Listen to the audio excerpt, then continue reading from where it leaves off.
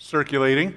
If it feels strangely warm, it's probably because it is here. So just came out of the press here. So hopefully it helps you walk along here. I'm going to attempt as best I can to sort of fill in a chapter of this series that you're ongoing. I forget what it's called, Man and Women in God's Plan or something. I can't remember the title of the series, but we're doing our best to sort of fill in a chapter of that. And I had written a pamphlet, a little booklet here on the idea of premarital sex, which seems to fit in with the theme here. I don't know if it was one of the chapters that he was planning to do, your pastor, but it works, and so we'll be trying to do that.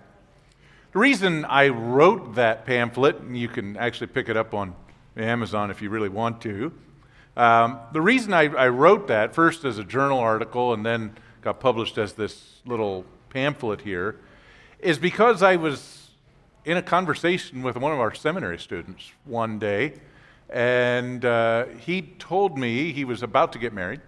He said he had been chaste, he had been very careful, he had done nothing untoward with his fiancée, but he told me I've never seen an argument against premarital sex. And I said, really? I mean, here's a guy who was raised in a Christian home, went to a Christian college. He's several years into seminary, and he has never seen an argument that says premarital sex is wrong. And so I offered him a couple of passages that I thought might be helpful here, and then I started looking to see, okay, what can I hand him? What article, what book, or what? And the fact is, it's very difficult to find anything. There are some treatments, but they run one of two directions.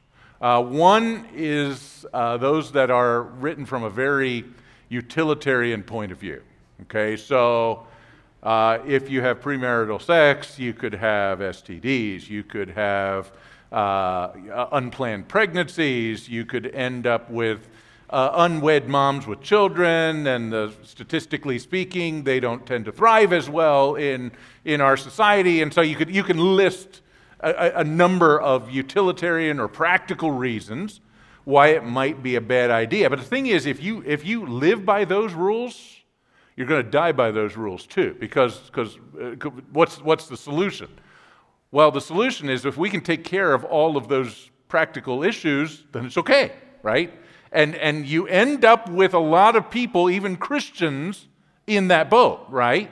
Okay? We've taken care of the practical problems. Got a pill, take it either before or after.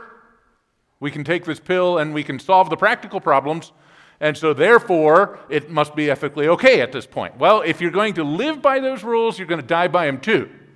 And so most, if Christian treatments of this, at least try and bring in some scriptures, bring them to bear. But unfortunately, the two passages that probably show up more than any other are not very specific. I think they work. I think they actually do push against premarital sex, but they're not very specific. Like, for instance, Genesis 1 and 2, with the creation of Adam and Eve, you have one man, one woman, one lifetime, and children that emerge from that. That seems to be the pattern, that seems to be the plan, but there's actually no specific statement here that it's wrong to engage in premarital or extramarital sex. It just doesn't say, okay? The other is to make appeals to what Jesus says in the Gospels about porneia. Okay, so often translated fornication or sexual sin. It's a sort of a broad category of sexual sins, and I think it probably does include premarital sex in its scope, but it's a very broad term, and there's a lot of disagreement as to the specific definition of that term. And so both of those passages, which probably show up more than any other, are not particularly precise. And that's the gold standard, right, for a believer, is to be able to find some scriptures that deal specifically with that issue, right? That's the goal. I start here by talking about two different ethical standards: utility or consequence, and then divine command. I'm not going to get too deep into ethics here, but there's basically two major approaches to ethics. And I know I've got some people in here who know a lot more about ethics than I do who could say, well, there's a lot more than two. There are. But there's two basic approaches. One is called deontology, which means we do something because someone in authority says we must. Okay? So, for fact, the word deo means to ought. Okay? I must. Why must I? Because someone tells me to. Okay? There's also utilitarian approaches to ethics that says I do X or Y or Z because of the consequences or the ends of this action, and so therefore I make all of my decisions based on what will happen if I do this. Okay, so those are basically the two approaches to ethics. There's a lot of, you could fill in the gaps with a lot of stuff here, but those are the two basic approaches. And if you're a parent, right, some of you are, and if you're a kid, right, you know that the best way to handle this problem, if you're growing up in a home, is to have a combination of those two, right? You know, yeah, we know that the parent has the absolute authority to say, you must do this because I say so, right? At the same time, you usually get a little bit further if you can say, do this because I say so, because this will be the consequence if you don't do it, or this will be the consequence if you do. And so you add utilitarian elements to the equation. And in fact, in Scripture, there seems to be an expectation that if there are not specific rules, you actually can sort of expand from them to make utilitarian decisions. Sometimes what we do is based on utility in the Bible, right? Whether therefore you eat or drink or whatever you do, do all to the glory of God. What's the context of that? Well, the context here is eating and drinking, eating meat especially, that has been sacrificed to idols in the idol temple. Okay? And so the question is going to be asked, should I eat or should I drink? And perhaps naively you might say,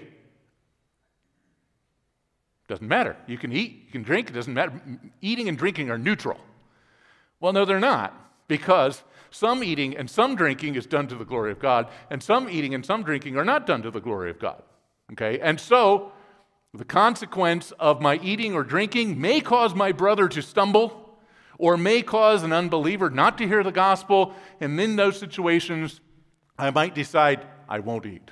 Or, oppositely, there might be a situation in which I decide I will eat, something I don't really like to eat, in order that the gospel might move forward. So the gospel becomes our utility, right?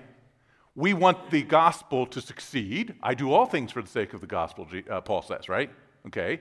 So what is he saying? That's a very important utilitarian end for me, and some of the things that I do strictly because it's going to either promote or take away from the success of the gospel. And so there's utility that is ongoing in the Scripture. But I think most of us, when we look at an issue such as premarital sex in this particular instance, we really would like to have a Bible verse, or a couple of Bible verses even, in order to sort of round it out. So rather than just having utility or just having natural law, we actually have something very specific that God has given to us propositionally in the Bible. And that is our gold standard. That's our ideal. Sometimes we don't have that, but in this case, I think we do. Okay? I think the Bible very specifically and precisely speaks to the question of premarital sex. And honestly, you know, starting in on this series, you probably haven't had in your back of your mind, we're going to get after the big ones. Okay? Well, this is the big one. You've got a lot more kids, young men, young women, who are engaging in this sin than most of the other sins that you're going to be talking about in this, right? This is the big one, right? This is a big issue that we need to talk about. And so let's see if we can't do that this morning and see if we can't find some passages that actually give us some instruction on how we can move forward with this. I'm going to start with the Mosaic Law, as you can see here in your handout. Premarital sex and the Mosaic Law. We have two key passages in the law that help us here to understand what's going on. Now, the fact that the New Testament describes believers as not being under the Mosaic Law on several occasions here makes it common for us to overlook what we find in the Mosaic Law in terms of its practicality or its application in the present day. And as a dispensationalist, I'm very keen on this sentiment. But here's the thing. Unless one opts for some sort of evolving divine ethic, God is immutable. And so much of what we see in the Scripture is a reflection of the immutable law of God that derives from His immutable character and decree. And unless, obviously there's some Old Testament laws that perpetuate some sort of theological and cultural utility that no longer exists today. But in the absence of this kind of clear evidence, we should probably give serious attention to the fact that many of the Mosaic restrictions are historical windows into God's fixed, transcendent standard of righteousness. And so I think it's appropriate to begin here. And I want to start here with Exodus 22, 16, and 17. If a man seduces a virgin who is not pledged to be married and sleeps with her, he must pay the bride price and shall be his wife. If her father absolutely refuses to give her to him, he must still pay the bride price for virgins. Now, this verse here actually these two verses appear sort of as a hinge in this chapter here. The first half of the chapter deals almost entirely with property rights. Okay? So, and if these verses are the tail end of that, then we are talking about a question of children as property, daughters as property, and perhaps you can say that, okay, we don't do that anymore, and so therefore this law has absolutely nothing to do with us. On the other hand, we find that the next half of the chapter deals with a lot of detached social responsibilities, including several of a sexual nature that have a broader function and would be more than favorable to contemporary social ethics. Now, I'm going to suggest that there probably is more to tie this in with the previous half of the first half of the chapter than the second. But at the same time, I think there are elements here that make it valuable for us. So it is talking about something that is stolen from the father. So the father is deprived of the bride price, which is part of their economy, right? Okay. But we find in these verses here that the person who steals the virginity of a young woman without paying for it has not only stolen from dad, but has also stolen from the young lady, from her security, from her stability, and has not paid her for it. So he's used her merchandise without reciprocating this guarantee of perpetual provision. That's how their society worked. You were under your father, you were in your father's household until you were purchased out of it by a husband who agrees then to take care of this woman for the rest of her life. By taking this girl who is in her father's household and using her, taking away her virginity, he leaves this girl very vulnerable. Okay, and so some of the issues we were talking about earlier come into play. Okay, so I think that's what's going on here. So unless the father intervenes, the perpetrator is obliged to marry the girl as the most obvious way of paying for what he has stolen. Stolen from dad and stolen from her. And so these verses are not so much a question merely of economics in a patriarchal society, but also personal and sexual ethics. So let's look then at the details of the verses to make sure that we are identifying this correctly as premarital sex. First, we find that the perpetrator has seduced a virgin. So this is a virgin who has never had sexual relationships. So this is premarital, but it is not rape and it's not prostitution. The perpetrator, the man in this case, has seduced the virgin. He has enticed her, persuaded her, convinced her. So it tells us that we're not dealing with rape. Rape is a capital crime in the Old Testament. Nor is it prostitution, okay? Because it's not as though she was seducing him. He seduced her. So it's not rape. It's not prostitution. And it turns out here that this is a person who is not been betrothed, okay? So here's a person who has not yet been connected with another man. Now, it may be tempting to suggest that this language is used to make an exception for intercourse between a man and his fiancée during his betrothal period. I don't think that's the period at all. Instead, the commentators unanimously agree that this qualification is here to distinguish it from consenting adultery, which is a capital crime. The way things operated in Old Testament Israel, once you were betrothed, it was almost as though you were pre-married. And to break off the betrothal actually amounted to something close to adultery. So I think what Moses is doing here, and what God ultimately is doing here, is making sure we know that it's not prostitution, it's not rape, and it's not adultery. Okay? This is someone who is a virgin, who is about to be married here, is not yet married, and engages in premarital sex.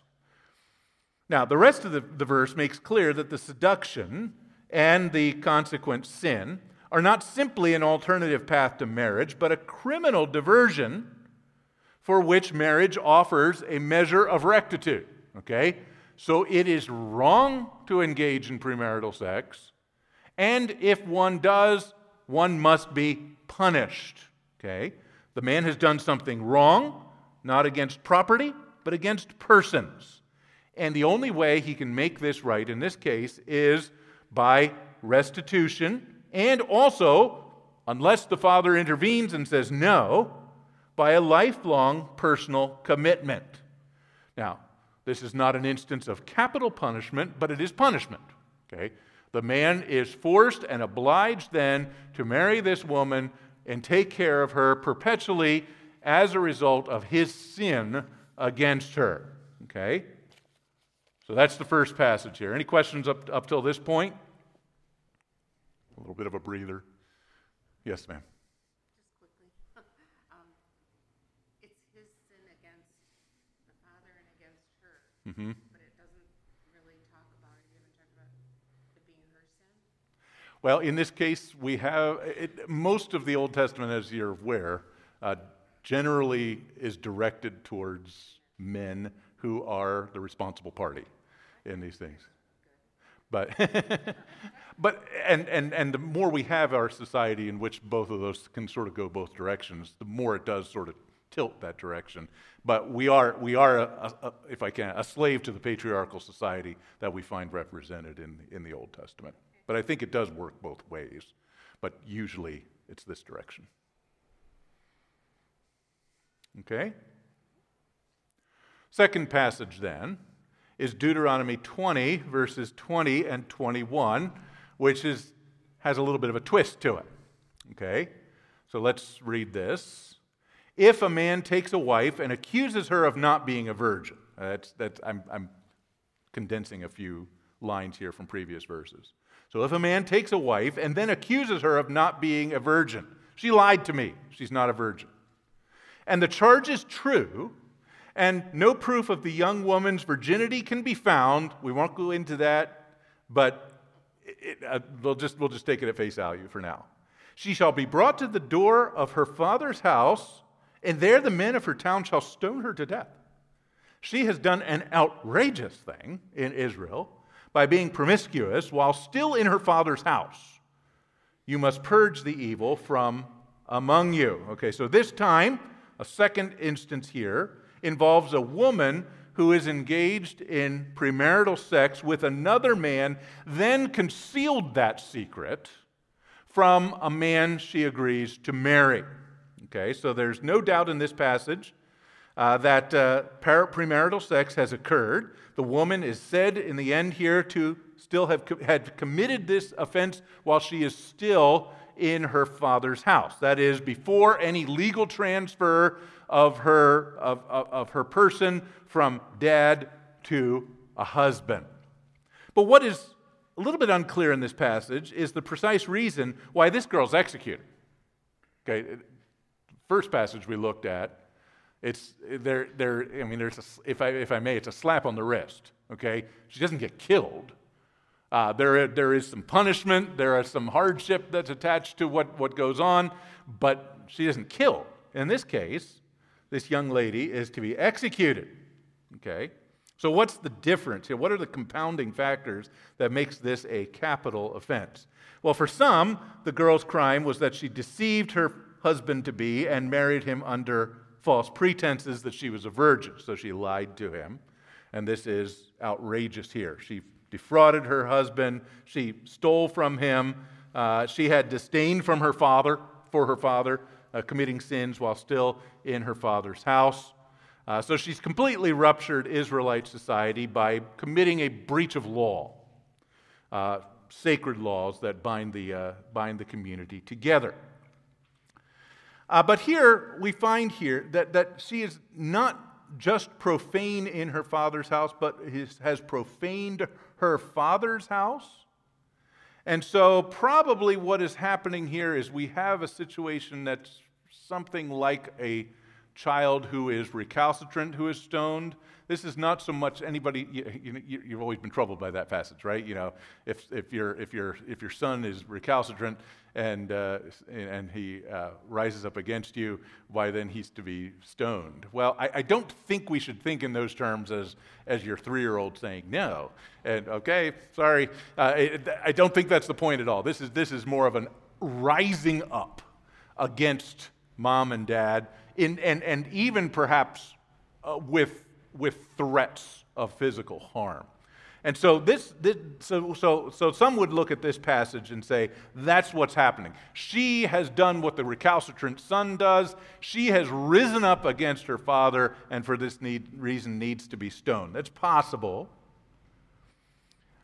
There's a second understanding, though, that her crime is simply that she had premarital sex before she left her father's house. And this is the one that has perhaps the greatest textual support. There is no indication here that the first is true. This is an outrageous crime, and that is being promiscuous while she's still in her father's house. And in fact, the choice of terms that is used here is a term that normally applies to fornication, often as performed by unbetrothed girls under their father's authority. It seems like this is what's there. So the term fornication seems to be usable here rather than adultery. So then why?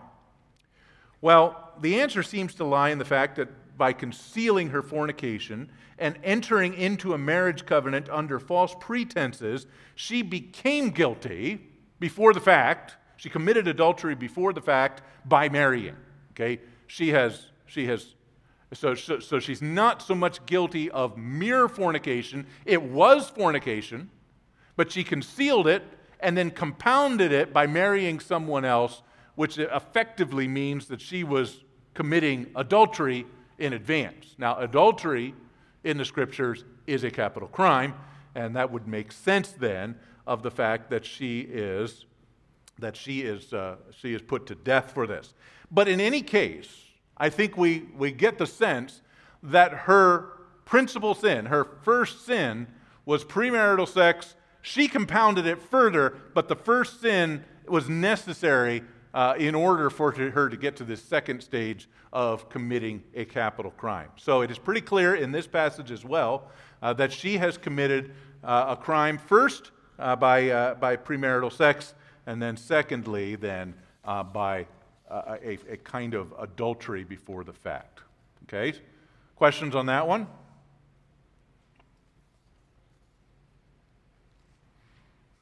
Yes.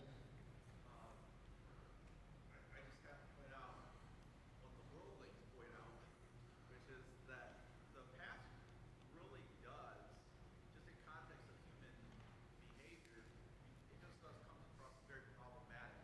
Because today we know, right, I mean, if you pay attention, that young women are rampantly abused by people close to them in their younger years, to a much greater degree than I would have ever believed growing Right. up. And I have to imagine that in a society like Israel, that could also happen and easily be concealed. So you set up a situation where, especially, like we're talking about nuances of this and maybe in context of that, it seems like those people were very legalistic and they would just been like, hey, if you don't got the proof, we've got a reason to kill you. And it just seems like that is, it sets the stage for stuff like that. Yeah, and there's a lot that goes into this proof. I mean, there's other passages that talk about the proof, and I confess I'm not the expert on this to talk about the medical proof of virginity in the ancient world. So I'm not going to try and I don't even want to go into that. But it does seem like there are some sort of safeguards in place. But your point is well taken. Any of these laws can be abused, but the fact that they are God's laws doesn't, means that you can't just say, oh, because they are prone to abuse, we can discard them. So, yeah, but good point. There's a lot of intrigue that goes on then as now. Well, let's migrate to the New Testament then, and specifically to 1 Corinthians 7. I didn't actually put these out there because I'm pretty much using verses throughout this chapter, so you have to turn to this one. So 1 Corinthians chapter 7, and several things that we need to point out here in 1 Corinthians 7. I want to start here with the first verse because it is a verse that has been terribly abused in this regard, and so I almost have to answer it before we can talk about what Paul does say about premarital sex in the rest of the chapter here. So it begins with this statement here. Now, for the matters that you wrote to me, it is good for a man not to have sexual relations with a woman, but depending on what translation you have, it reads very differently. Something like, it is good for a man not to touch a woman. Okay? And so this verse has been used over the years, the 6-inch rule, right? Just you don't touch the woman because if you touch the woman prior to getting married, then you're in big trouble. I don't think that's the point.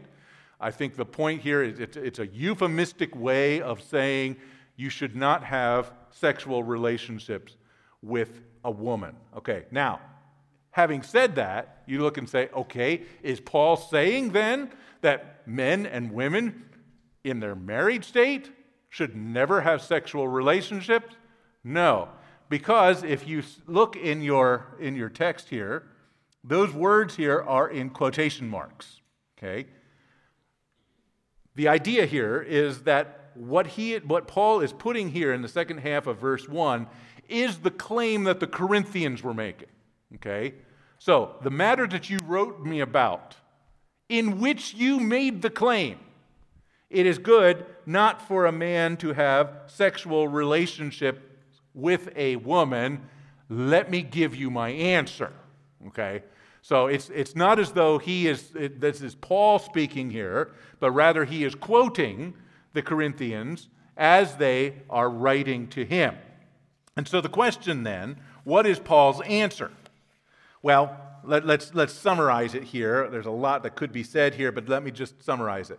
There's a Corinthian faction who is claiming that believing men, whether they're married or unmarried, should take the moral and spiritual high road in avoiding ordinary sexual intercourse, and that believers should instead aspire to be celibate. And Paul disagrees with this point. Okay, so that's what's going on in this chapter. And then he goes on to give specifics. And so he deals with different situations, men who have lost their wives, men who are happily married, men who want to take sort of a breather here so that they can pursue some sort of a spiritual pursuit, people who are unmarried, people who are demarried, they've lost their wives for one reason or another. And so he goes into all kinds of details in specific situations. But I think we find pretty clearly here that Paul is answering here that while these folks say that it's morally superior to practice abstinence, they're wrong. Still, Paul does give something of a concession to them. In this present crisis, he says in verse 26, perhaps it would be a good idea for you not to make any major life decisions. Okay? And so he encourages each of the parties to remain as they are in this present crisis, but it seems to have something of a temporary feel to it. So maybe we could put a for instance here. You know, somebody makes plans to get married, and then we find, Dad is in the hospital. What are we going to do? I'll go forward with marriage. Well, maybe because of this present crisis, we can postpone the wedding, okay? And so that's sort of the feel that we have here. As long as this present crisis is ongoing, it is a good idea not to make major decisions. However, he makes some key observations here along the way that let us know that that's not an absolute principle. That is good advice for the present time. However, there are exceptions to this. Look at verses 8 and 9.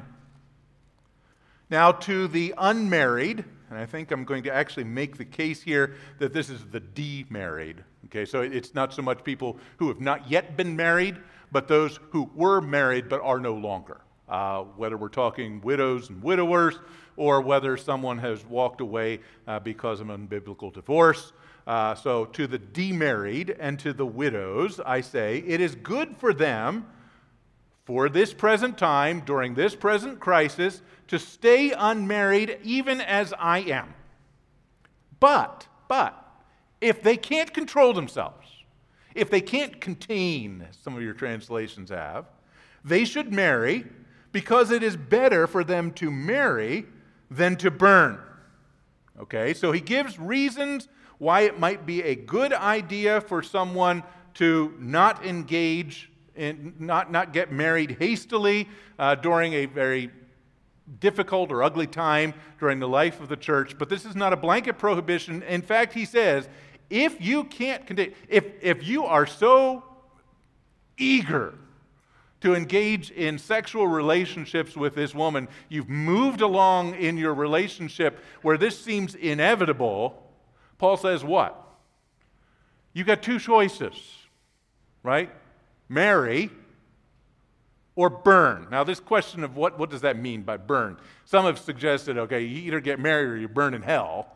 I don't think that's the point. In fact, most of your translations, if you have the NIV, says you can either marry or perpetually burn with unfulfilled passion. Okay? Those are the two options you have. Now, if this present crisis was such that we're trying to find the easiest solution to this present crisis, if there was a solution that says, well, we can find a way to salve our passions without getting married, Paul would have said so.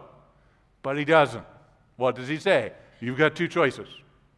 You can either marry or you can burn with passions. There's no third way.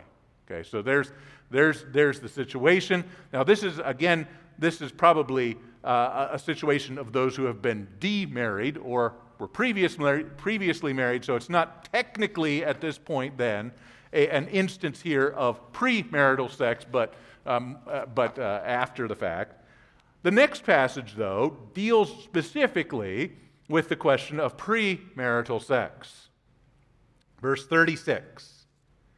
If anyone is worried that he might not be acting honorably towards a virgin that he is engaged to, and if his passions are too strong and he feels that he ought to marry, he should do so. He is not sinning. They should get married. Okay, so here's a situation similar to the first one, but in this case, clearly premarital, right? This man has a virgin who has not had sexual relations up till this point. It is described here as his virgin, okay, in the text. If you have an NIV, it might say the virgin he is engaged to. That's actually added. It actually says if he is behaving improperly towards his virgin. And so the point being that he has made some sort of a commitment to this woman, but he has not yet gotten married. So hence the NIV reads, someone he's been engaged to. It could be something a little bit less than that. You know, he might be as steady. You know, has an exclusive girlfriend here. But what has happened here is they're moving along in their relationship and they're moving too fast. And despite the fact that there is a present crisis which should cause us to slow down our major life decisions, if you get to this point, what does Paul say? Okay, if you get to this point where you are burning with passion towards this girl and you are afraid that you are not going to act correctly and act rightly towards her, act honorably towards her, if your passions are too strong, then get married. You're not sinning, get married. Okay, because again, those are the only two choices. The only two choices that this young man and this young woman have are either to marry or burn with unfulfilled passions. Those are the only two choices you had, and if you are really concerned that you're going to sin, then get married, because that's the only honorable thing to do at this point. Okay?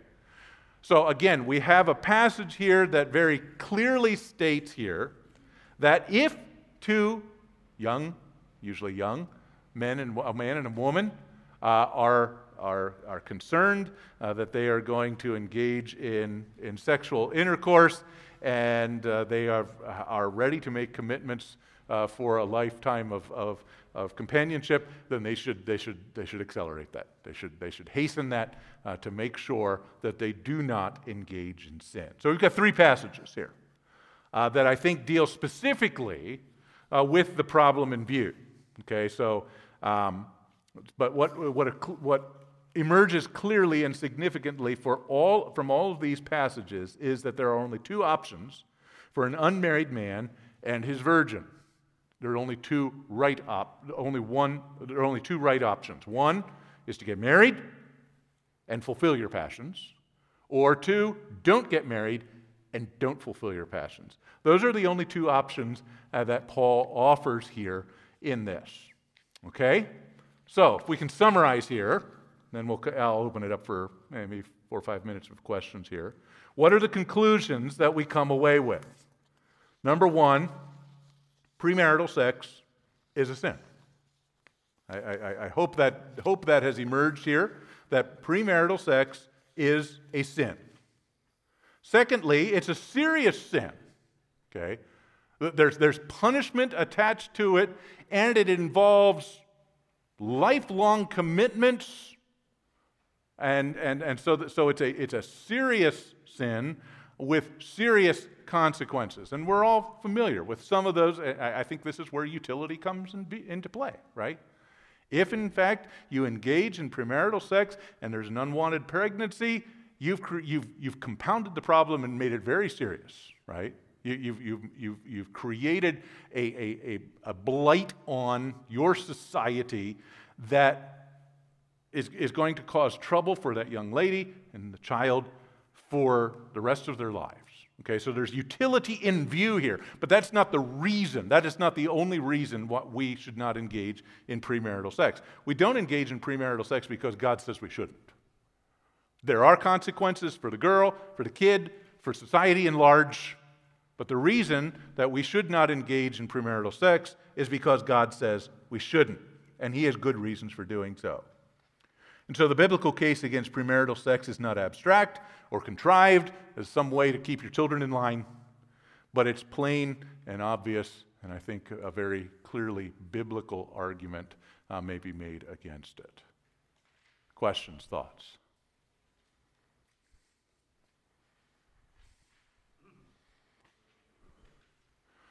Okay. Question? Yeah, one more question. No, I thought he was raising his hand. He wasn't. I got a question and thought. So, what are your thoughts on what was the present crisis? It's hard to say. Apparently, there's some sort of persecution that's ongoing that is sort of destabilized the life of the church. I can't really go much beyond that. Could we have a similar crisis today? Maybe. And that's why I tried to raise up that issue. You know, Dad's in the hospital. Maybe we should postpone the wedding. Well, let me set some thoughts, right? Mm-hmm. Here's an idea that I've had for a while now, and I feel like it really helps. It's like a lens that really helps understand the passage. You know, like in Thessalonians, they had that issue where the Thessalonians were like, well, Jesus is going to come back any day, so why work? And they Right. all just started not working, and they had to be corrected for that. Right. I think that if you look at this passage through that lens, that essentially early Christians at that point in time were convinced Jesus was going to come back in 2 weeks, maybe 2 months at the latest. Right. This passage actually would make more sense because we have a series of people being like, well, why are we going to bother with that stuff? Taking care of traditional things in marriage. We should need to be all about the mission. We need to just be spending 100% of our time telling everybody about Jesus because he's coming back in 2 weeks or 2 months. So why marry mess with this marriage stuff? And so this whole series of passages, if you look through it through that lens, actually makes a lot more sense. It's like, no, yeah, it might be better not to touch a woman so that you can focus on the mission, but let's go ahead and correct all that. It just makes a lot more sense. Right. And he does, you know, I didn't touch on it, but there may be a season of time where a specific ministry, maybe an overseas mission, you know, you want to go overseas for a month and your wife stays home. Obviously, that's a period of celibacy that Paul is prescribing here. So there may be occasions for temporary celibacy because of the mission, because of the crisis, but that does not mean that marriage is now off, right?